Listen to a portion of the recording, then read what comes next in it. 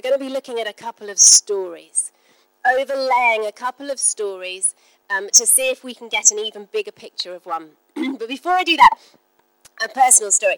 So this summer I had a sabbatical. So in April, May and June, I took time out of my church leadership responsibilities. So my husband and I have been leading a church for just over 20 years, coming up to 21 actually. And in that time, he's managed to get 2 sabbaticals, but this is my first one. It's just wrong, right? It's just right. No, it's completely right. It's all fine. But anyway, so I had this sabbatical, and most of the time during my sabbatical was spent writing. So my daughter, who was doing her GCSEs exams, the one that gets the results tomorrow, she was sat one end of our dining table studying, and I was the other end writing the next book. And I don't know who was more stressed at different points, but it was a really, really special time that we got to share together. Anyway, so we did all this writing, and I did all that stuff, and then I took a trip to the States.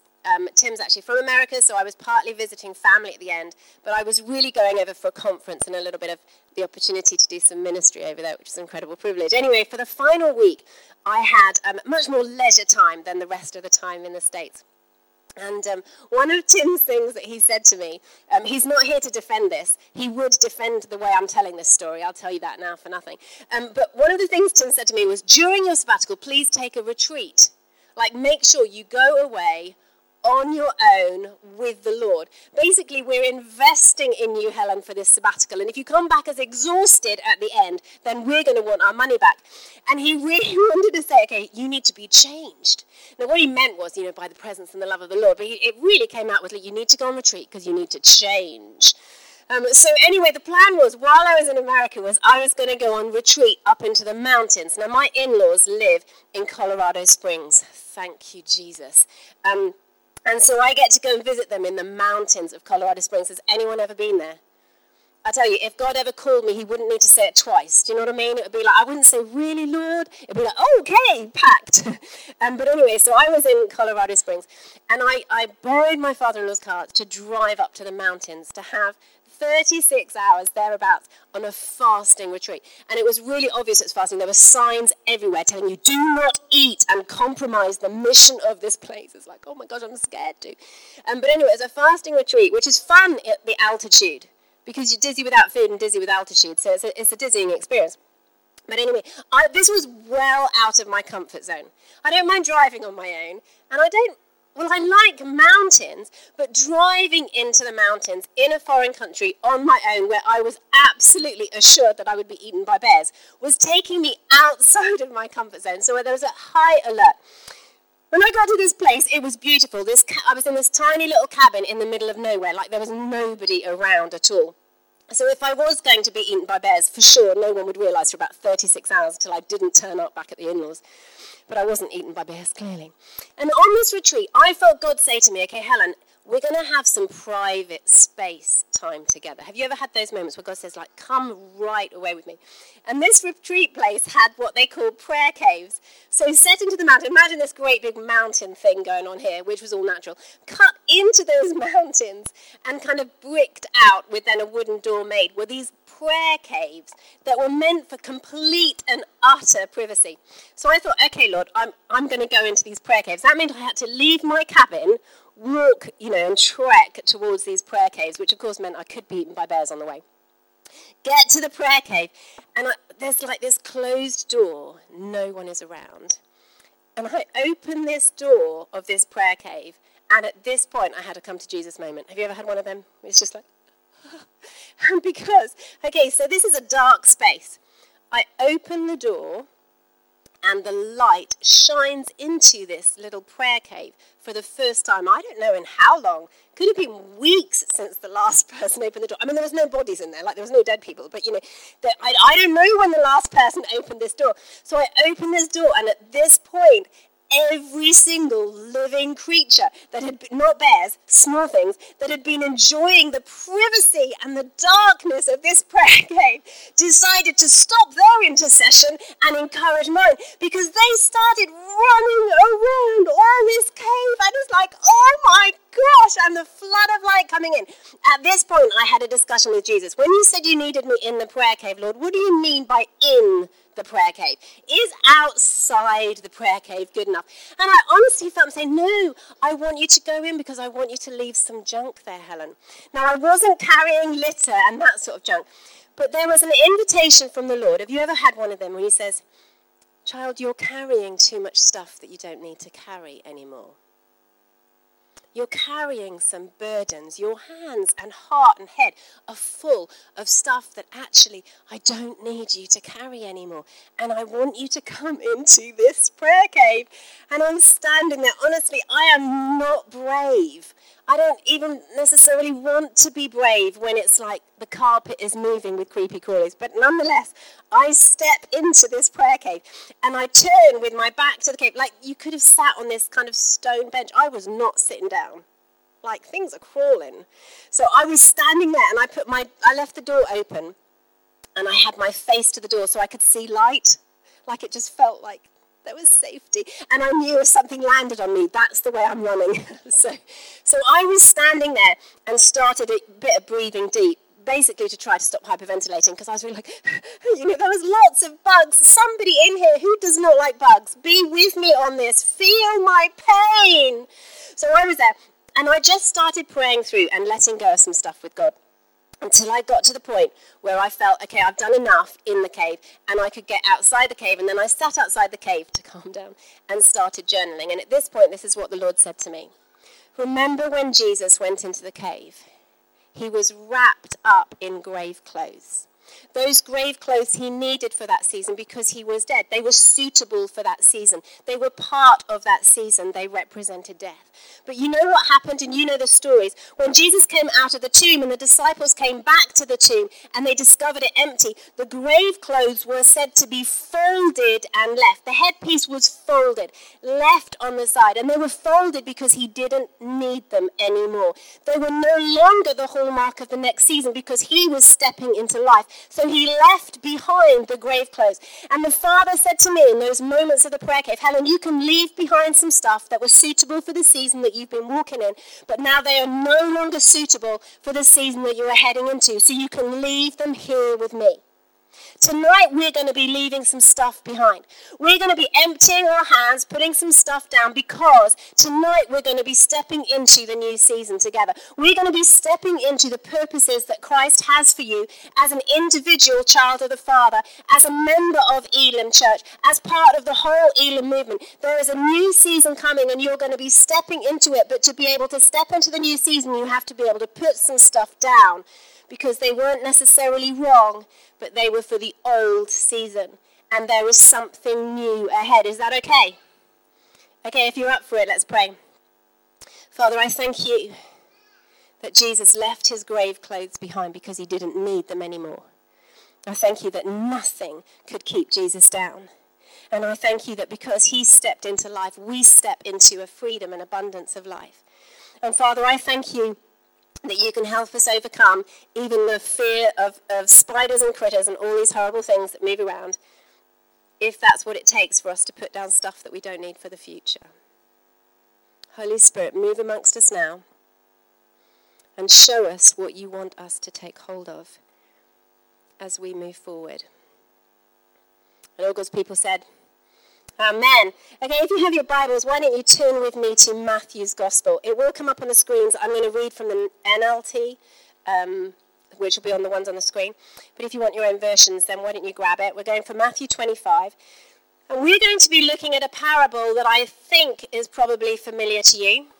I'm hoping it is, because I'm hoping there's some familiarity that we can just bring a freshness to. And we're going to then lay another story on top of this story to see if we can get an even bigger picture of something I believe the Father has for us this evening. So I'm going to read from Matthew 25, verse 14. Here goes. Again, says Jesus, the kingdom of heaven can be illustrated by the story of a man going on a long trip. He called together his servants and entrusted his money to them while he was gone. He gave 5 bags of silver to one, 2 bags of silver to another, and 1 bag of silver to the last, dividing it in proportion to their abilities. He then left on his trip. The servant who received the 5 bags of silver began to invest the money and earned 5 more. The servant with the 2 bags of silver also went to work and earned 2 more. But the servant who received the 1 bag of silver dug a hole in the ground and hid the master's money. After a long time, their master returned from his trip and called them to give an account of how they had used his money. The servant to whom he had entrusted the 5 bags of silver came forward with 5 more and said, "Master, you gave me 5 bags of silver to invest, and I have earned 5 more." The master was full of praise. "Well done, my good and faithful servant. You have been faithful in handling this small amount, so now I will give you many more responsibilities. Let's celebrate together." The servant who had received the 2 bags of silver came forward and said, "Master, you gave me 2 bags of silver to invest, and I have earned 2 more." The master said, "Well done, my good and faithful servant. You have been faithful in handling this small amount, so now I will give you many more responsibilities. Let's celebrate together." Then the servant with the 1 bag of silver came and said, "Master, I knew you were a harsh man, harvesting crops you didn't plant and gathering crops you didn't cultivate. I was afraid I would lose your money, so I hid it in the earth. Look, here is your money back." But the master replied, "You wicked and lazy servant. If you knew I harvested crops I didn't plant and gathered crops I didn't cultivate, why didn't you deposit my money in the bank? At least I could have gotten some interest out of it." Then he ordered, "Take the money from this servant and give it to the one with the 10 bags of silver. To those who use well what they have given, even more will be given, and they will have an abundance. But from those who do nothing, even what little they have will be taken away." Let's pause there. It's uncomfortable reading at some parts, isn't it? You think, what a mean master. Like, the poor dude was scared of you. He just hid it. It's like it's not untouched. I mean, it is untouched, but it's at least back. Why is the master being so mean? And Jesus wants us to understand something about the generosity of his Father that we need to not misunderstand the meanness with. So let's just walk our way through it for a little bit. First of all, you've got this master, and he gives everybody something. He entrusts all of his servants, the 3 that are known. He entrusts every single one of them with something. His wealth. He didn't need to do this. He got to do this. He chose to do this. He chose to give his wealth to his servants. And everybody had something. Everybody was entrusted with a gift. Everybody had an opportunity with which they could do something with. This master was being generous out of his choice to everybody. And the beautiful thing about this master is the compassion he had on his servants. Because if you notice in the scripture, it says he gave according to their abilities. He didn't overwhelm them with stuff they couldn't cope with. He knew their capacity. He knew all of their capacities, and he gave according to their capacity. Even the one who only had 1 bag of silver, who did nothing with it, he knew the potential capacity of that servant, and it was well within his grasp to do something with this investment. Everybody had an opportunity. On an equal playing field, if you like, everybody had an opportunity, even if they were given different amounts according to their ability. That is generosity of the master. That is compassion of the master. Now, he didn't give them all the same because he knew they were all different. He didn't give them all the same. The master didn't give them all the same. He also didn't tell them what to do with the money. He gave them free choice. Do whatever you think is the response with what I'm giving you. There was no control placed on them. There was no limits placed on them. There were no rules and regulations placed on them. Just a generosity of gift given to them. And you see, as Jesus tells parables, he wants us to lean in and say, okay, what are you saying? Where are you taking us with this story? And in this story, he wants us to understand something of the Father's heart, as everyone is given an opportunity from the Father. Everyone is entrusted with something from the Father. Everyone is given a freedom to do what they choose to do with the Father, with no limits and no rules and no regulations that says you can only use this gift in this way. We have no idea what these servants really did with this money. I mean, Matthew grabs this story and that Jesus said, and he's kind of saying, well, they invested it. We don't know what that means. We don't know what they did, but they did something with this money, something with the gifts they were given, something with the opportunities, and they all responded differently. So servant 1 and servant 2 were more similar. Servant 1 got straight on, immediately investing that which he'd been given. Servant 2 got straight on, immediately. Servant 3 was fearfully motivated and lazy and wouldn't take any risks and buried it. Just took that gift that he'd been given, or she, and buried it. Never to use it, never to look at it for a long time. Week after week, month after month, servant 1 and servant 2 were using and reinvesting and growing the gift that they'd been given. Week after week, month after month, year after year maybe, servant 3 was said to have buried it and never looked at it again until the master came back and said, so how's it been going? How have you done with my wealth? Everything I gave you, what have you done with the gifts and the talents and the opportunities I gave you? Oh, I buried it. Nothing.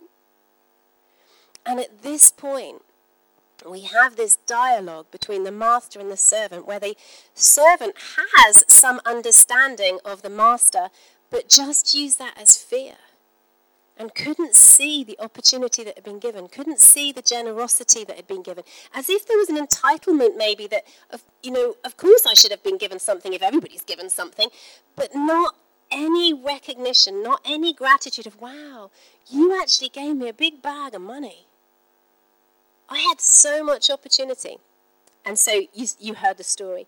It was taken away and given to those who had something more. Then there was this amazing party and they all celebrated together. Now, we can understand this if we look at ourselves, not in terms of money and cash, although even those of us who have little have more than the majority of people in the world when it comes to money. But let's take our eyes off money and let's lean into the language of talents and opportunities. Every single one of us has been given an opportunity by the Father to do something with what is in our hands. There was money, there was talents, there was an opportunity put into the hands of the servants. My question to you is, what is in your hands?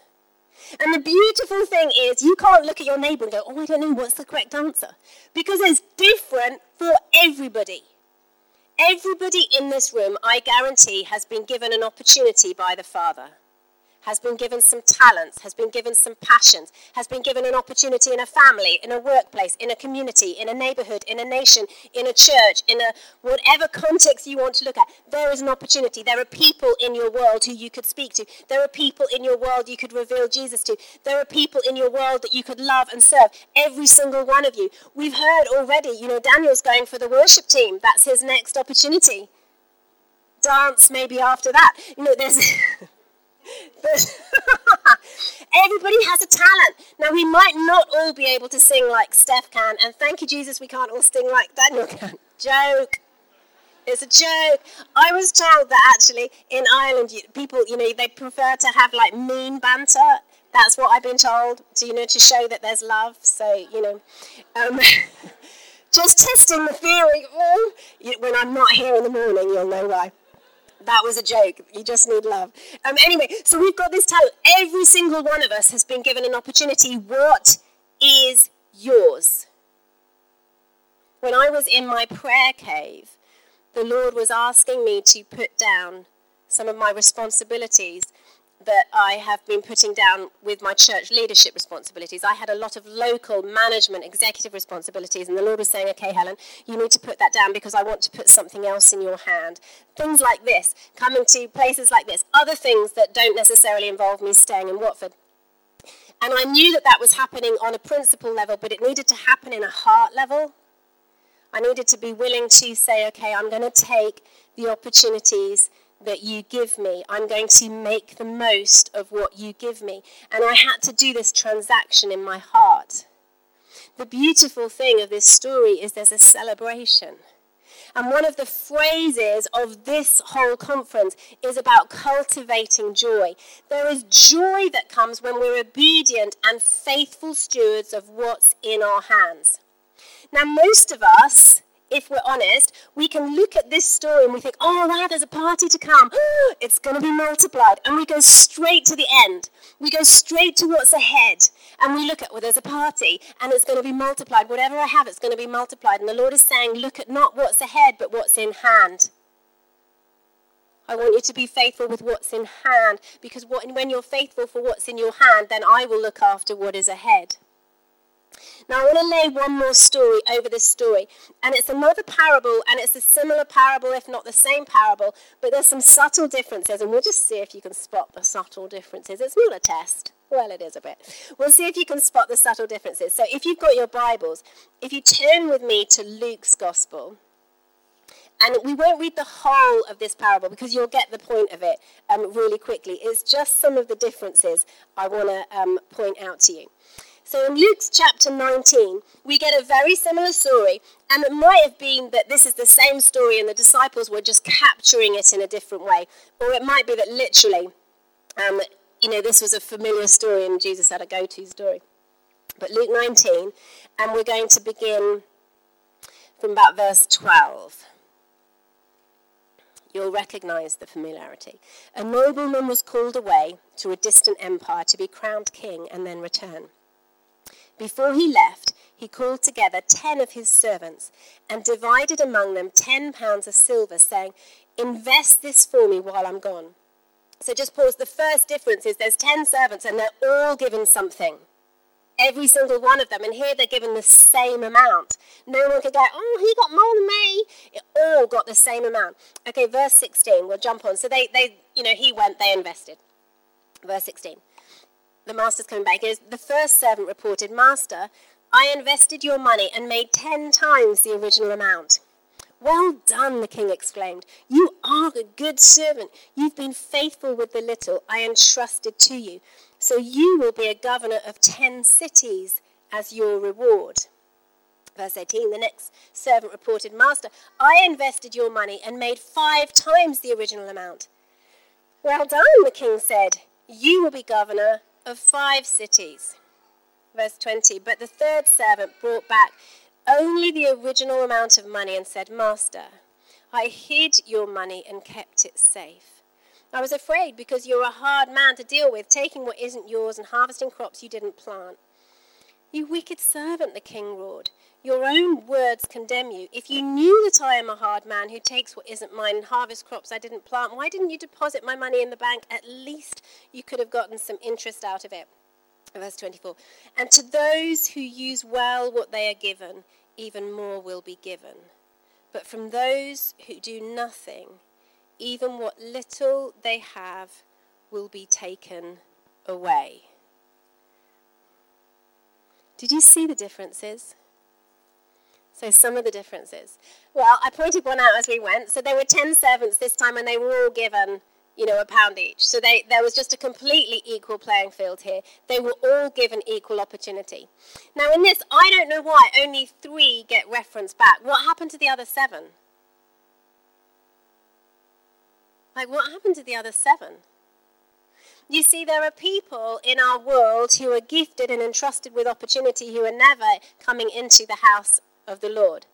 But they're still gifted with opportunity. I think these are the ones who just came back into the house, but that's my own theory. So here we have these 3 servants, and similarly we have the one who invested the most, he got the most reward, the one who invested the next got the next amount of reward, and the one who did nothing with it got that taken away. But did you see their rewards? This time it wasn't a let's celebrate together. What were they given? Cities. Cities. They were given cities. Governor responsibilities of cities. And here's the thing. And I don't want to just put this on Elim, because that would be wrong and not honouring the privilege of holding the microphone. But I feel this for this time. There are cities. There are cities that you will be governing. By that I mean influencing, bringing civic leadership, changing the culture, changing the tone, changing the feel. Jesus said, didn't he, that we as his people, as Christ followers, are the cities on the hills. The lights that can't have a bushel or a basket or a covering put over. Lights that shine. Now the beautiful thing about a city on a hill, it is like a blueprint. So imagine, and in fact, we've walked past, there's a church just up here that's on a hill. It's not just up here, it's just near where we're staying. And there's another, I'm not just dissing an Elim church because we're not on a hill here. But there's a church just outside near the hotel where I'm staying. And it's like it's sat on a hill.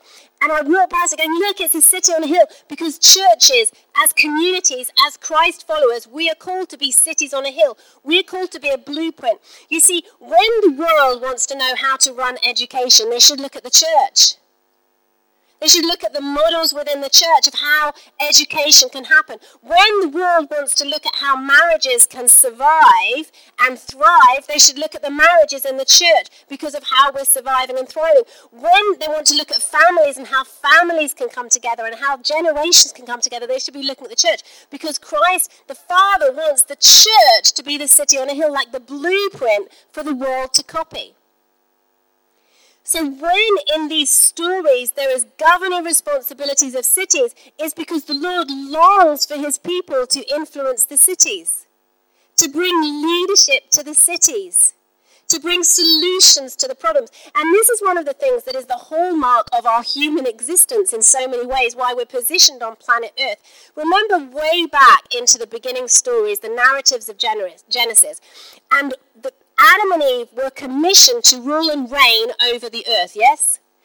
That situation is basically saying, okay, you're going to rule and reign, so you're going to find some problems out there and you're going to bring solution to them.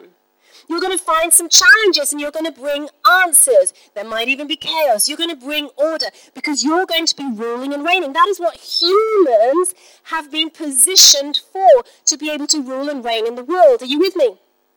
So here we have got the lazy servants twice over in both stories. The lazy servants were not willing to risk it. We're not willing to look at a problem and bring a solution. We're not willing to look at some chaos and bring some order. We're not willing to look at a challenge and bring anything to it to say, what can I do with this talent I've been given? What can I do with this opportunity I've been given? But God is longing for his people to say, okay, I see an opportunity here. And I'm going to risk it. I'm going to take a faith step here. I see that person at the bus stop who's crying. Well, I'm going to risk it. I'm going to go to that person and say, can I pray for you? Are you okay? Is there anything I can do to help you? When you see the crisis that's going on in your workplace, to risk it and say, I've got an opportunity here. I've got an opportunity to serve into this context, to be light in the dark place, to be the light on the hill. Remember, in the same time as being the light in the dark place, Jesus said, if salt loses its saltiness, it's good for nothing. Whereas salt, when salt is salty, can be used for so many things. Do you know what salt can be used for? Salt can be used for the sanitizing, the disinfecting. In the olden days, when they didn't have fridges, meat and products that would go off really quickly were rubbed in salt because it would preserve and kind of bring a sanitizing to it. Salt brings out flavor, right? If you've ever had, we had rosemary flavored chips today. Who knew that existed? But if you've got some chips and you put some salt on top of them, if you put a little bit on, it can bring out the flavor and it's good and it's good. If you put too much on, oh my gosh. So you just want just enough to bring out the flavor. Salt can bring out the flavor. We are meant to be in the world, bringing out the best flavor of the world, making the world be the best version it can be, because we are transforming and bringing that renewal, yes?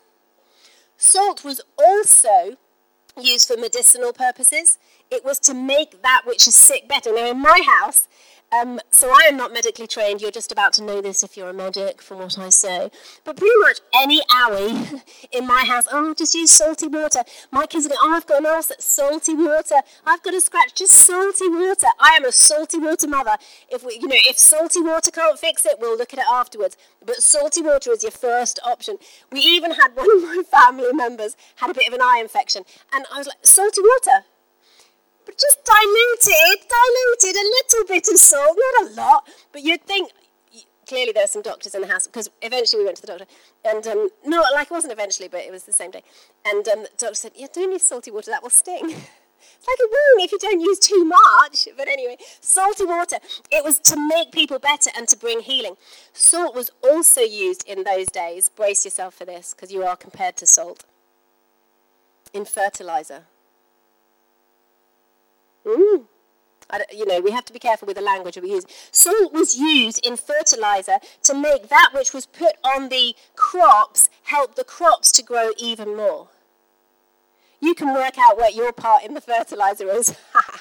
But it is to enhance. So here we have the master is giving his servants talents, opportunities, and he's wanting them to be the city on the hill. He's wanting them to be the salt. He's wanting them to see the problem and bring the solution. He's wanting them to make that which is not great, make it better.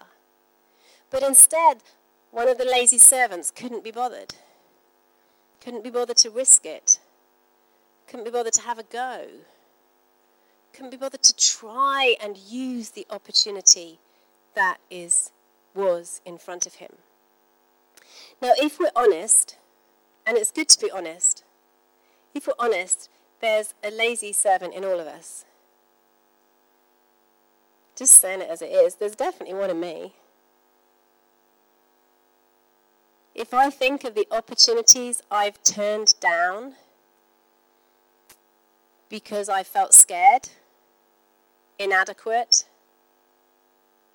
couldn't be bothered, wanted to watch a movie instead, or I don't know what it was or for what the reasons were, but there have been so many times I've turned opportunities down. There have been times when I've walked past someone on the street and I've just seen on their face that they're struggling. You know, when you can just see that someone's burdened by life, and I walk past thinking, I wonder if they need anything, and I keep walking, I wonder if they need anything. What good is that? That's not bringing light or salt or health or help. That's not taking the opportunity that Jesus said, Helen, I just put you by that person. So what will Jesus do? Well, he will bring along another faithful servant who will see the opportunity. And not only will they help them, but they'll help them as well. Because I know that I can rely on you, so I'm going to help you. We had it in our church, this is some time ago. You might have similar problems, or you might have this locked and nailed down and just perfect. But we had a visitor, and I was speaking to the visitor, and I'm not always the best person to welcome new people because I have other people who are also wanting to speak to me. And so then I can get interrupted, which is really not helpful to the new person because you're trying to do that. I also don't want me to be the only person the new person speaks to, because I might be speaking the other next week, or I might be off somewhere else the next week, and then they come back and the one person they connected with, well, she's not here again, so what's going on there? So whenever I speak to a new person, I will always want to connect them with, as we call them, a wellspringer. So our church is called Wellspring. So with a wellspringer, I want to connect them with some other person so that next week there's another friendly face that they can go, how have you been? Or there's somebody in the week who could meet them for coffee.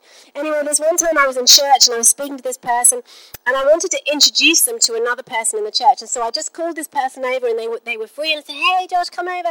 It wasn't Josh. But I said, hey, Josh, come over. I just want to introduce you. Could you just take them down for coffee? And they went, oh, no, I'm sorry, I'm busy. I went, oh. Okay, no problem at all. Trying to look really like, no problem at all. Of course you are, silly me. Called over the next person, can you come? Of course I will. Of course I will. And they went down, they had coffee, and they connected. I will never ask Josh again. You can guarantee I will never ask Josh again. Not to be my first point reference. I will go straight to, in this case, a lady called Nafisa. And I went to her, and she was like, yeah, come on. They're probably best friends now, these people, and they're just living life. The Father gives opportunities. He says, come on, let's go on an adventure. Let's do something. He trusts you so much that he's given you abilities with instruments. He's given you abilities with connections with people. He's given you a love for gathering people round, to bringing a whole house full, to feeding 5,000 people in your home. He's given you this passion and this ability. He's given you an opportunity. What are you doing with it? Because, you know, the Lord wants to bring more cities under your care and influence. And by cities, I think here in Ireland we can also read villages and towns. I think we can also read schools and hospitals. I think we can also read fire departments and police departments. I think we can also read councils and councillors and parliamentarians and politicians. I think all of this can come into the remit of what a city might have meant in those days. It is leadership, influence, responsibility by serving, by being a light, by being salt. Is this making sense to you? There are some churches here, I don't know which ones. There are some churches here who I believe will be given responsibilities of other areas of influence in towns near you, because you are being faithful with what you have. There are some families here who are going to be given responsibilities of influence and care for other areas of influence because you're being faithful with what you have. There are some individuals here who I believe are going to be given greater influence and opportunity in places of employment in particular because you are being faithful with what you have. And there are some people here who the Lord is saying, it starts now. Come on, it starts now. You might have missed the opportunities that have come to date, but the grace of the Lord is so huge. His love is so amazing, and our time, unlike in the story, has not run out. If you've got breath, if you've got a pulse, then it starts now. And I know Jesus is here. I know he is. The tangible presence of the Spirit was here from the very first moment I arrived on whatever day it was. I don't even know today now. But whatever, did we just start yesterday? Okay. So just yesterday, the tangible presence of the Lord in this place. He is here. And he is inviting you into fresh opportunities. He is inviting you to receive new gifting. He is inviting you to receive fresh anointing, fresh grace. He's inviting you to let down and put down all of the regrets from all of the missed opportunities in a thing that we call repentance. Big, ugly church word, repentance. It just means saying sorry. I am sorry, Lord, for what I've carried that I shouldn't have carried and what I didn't pick up that I should have done. This was me in my prayer cave saying, I am sorry, Lord, for what I have carried that I've carried too long. Or I'm sorry, Lord, if I've held on to a position or an attitude that has just got in the way because I want what you want to put in my hands. I want to be faithful with what you want to put in my hands. This is your invitation today. And I know that I've talked about cities to come, but the invitation is to focus on what's in your hand and know that he will look after what's ahead.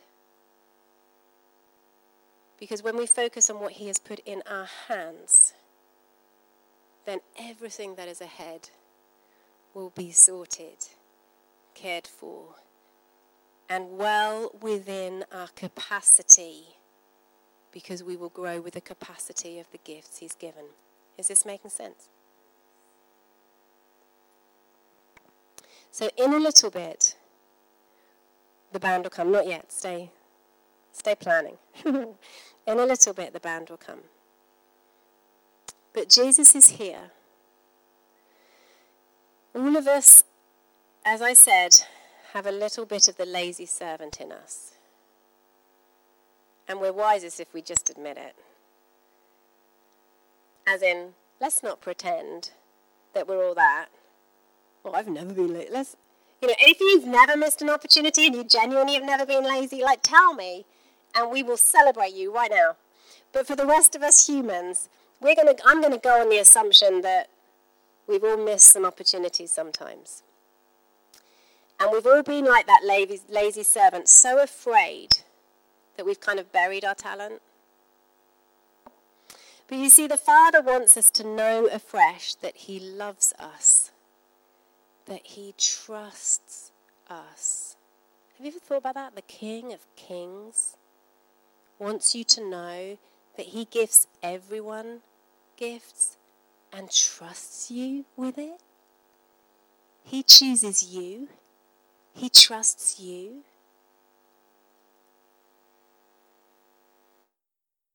So maybe we need to doubt our doubts and choose to trust him more. Jesus has come to restore in us this human vocation of being able to solve problems, to come with solutions, to take the opportunities and create from it. Jesus is here to awaken gifts that have lied dormant in you. Some of you have had passions from your teenage years that have laid dormant, but have never gone away. You know that nagging thing that's just reminding you what you buried? And some of you, the Lord is saying, do you know what? I want to awaken some dreams. Some things that you've long forgotten. I want you to get back out from under the ground. A friend of mine in Watford, she's a great musician. I say that I've never heard her play, but she's an amazing musician. She's got phenomenal instruments and fancy instruments, not just like, nothing, they're all fancy. But, like things like electric cellos and electric gadgets that you haven't, like she's an amazing musician. And she's kind of buried that talent out of insecurity for a long time. And the Lord has just gently been saying, hello. And she's been thinking, maybe. And what she's doing right now is she's going to the band practice. And the first time she went to the band practice, I love this. This is faith in action, okay, right here. It's not a big glamorous story, but it's faith in action. The first time she went, this amazing musician, to the band practice, she didn't take her instruments. Just so that she could feel her way back into what it is to be in that context. So they couldn't put her on the spot and say, show us what you can play. Like, she didn't even have her instruments. Should I have brought her to band practice? The second time she messaged me, she said, I'm going back to band practice today. Are you taking your instrument? No, I don't think so. Okay. Then she messaged me from band practice. I'm here at band practice. I brought my instrument. Come on! Let's get this talent out from the ground and let's bring it as worship to the Lord, because he's worthy. We don't have to be the best. We just have to come as we are. And some of you have been sitting on some things, and the Lord wants to lovingly remind you and say, sweetheart, I've invested in you because I trust you with what I've invested in. And it's time. It's time to bring me some glory. You might be a songwriter, you might be a poet, you might be a dancer, you might be an accountant, you might be great with maths, you might be great with science. I don't know what your talent is, I just know you've got some. And it's time to use it for God's glory. So, where you are, maybe just close your eyes. I wonder if the band could come up. Just where you are, I want you to close your eyes. This is personal. It will get collective because we're family. But right now it's personal. I want you to ask the Lord, what is the talent you've put in my hand right now? Not what might come, but what right now. What is the opportunity? And if you can't feel an answer, because, sometimes when we ask the Lord for things, sometimes we hear the answer and it's in our own voice, that's fine. But if you get nothing, you're getting nothing, then push in a little bit more and say, Lord, maybe a picture of it, or a sudden word reminder, or a memory will come up. Push in. Every single one of us has a talent, of that I'm sure. Every single one of us has an opportunity. What's yours?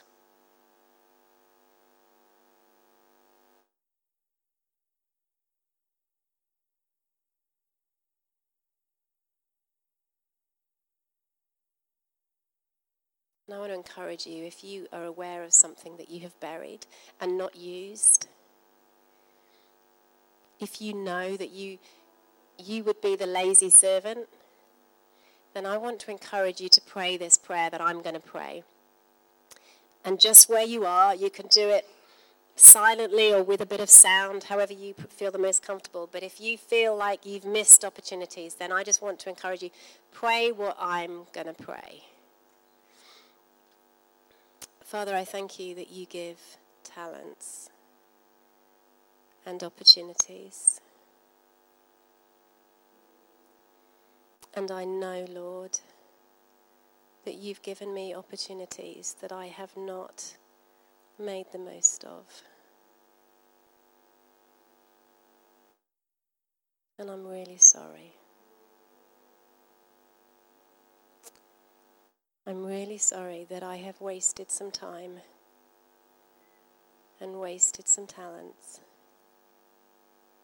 and not used them. And I ask that you would forgive me and that we can start over. Help me start over, Lord.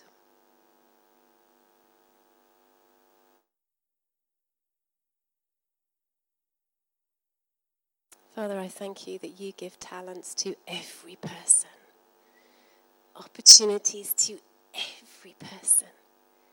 And I thank you that you choose to trust us. I thank you that you choose to trust me.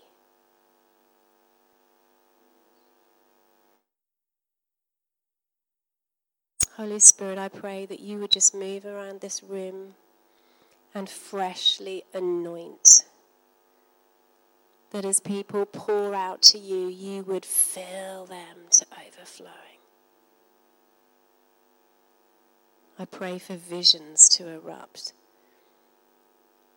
Words of knowledge, fresh reminders, prophetic utterances. Lord, in this place, fresh anointing for opportunities and talents that are kingdom given for kingdom glory.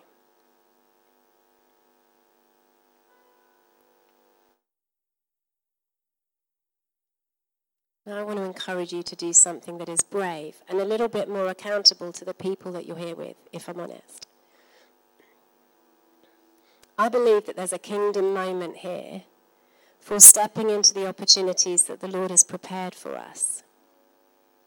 And I want to encourage you to do that actively, not passively. By that I mean I want to encourage you to either come to the front or come down the central aisles, but to move from the position you are to say, I'm stepping into the opportunities that are in my hands, that are in my access, that are within reach. And I want to start now into the purposes that the Lord has for me in fresh ways, to work more intentionally, to live more intentionally in fresh ways. And I want you to be able to just move because it increases choice. It also helps the people near you know that you've moved because these are the people who are going to help you, cheer you on, champion you, hold you to account, that you can nudge each other and say, how are you doing with your talents? And it's not just personal then, it's collective because this is fellowship. We are being Elam together and we need to hold each other to account because in time there is transformation of others. So just, why don't we all stand? It will make it easier. We're going to sing something in a minute. But if you want to come to the front, if you want to fill the aisles, this is a moment. We're going to pray for fresh anointing. We're going to pray for fresh revelation. But we're going to choose to step in. I think you've got a few minutes before you've got to collect your kids, so let's stay in this moment. I promise we'll end on time for those who need to watch the time.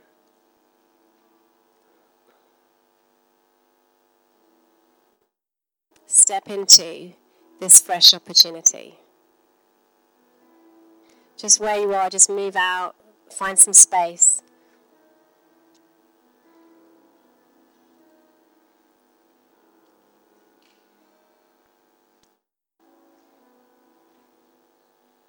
We don't need to be afraid of anything. We don't need to be afraid of looking foolish. We don't need to be afraid of what the person thinks to our right or our left, because in fairness, they should be moving too. Holy Spirit, we know you're here. And I pray right now for fresh outpouring of your Spirit, for an anointing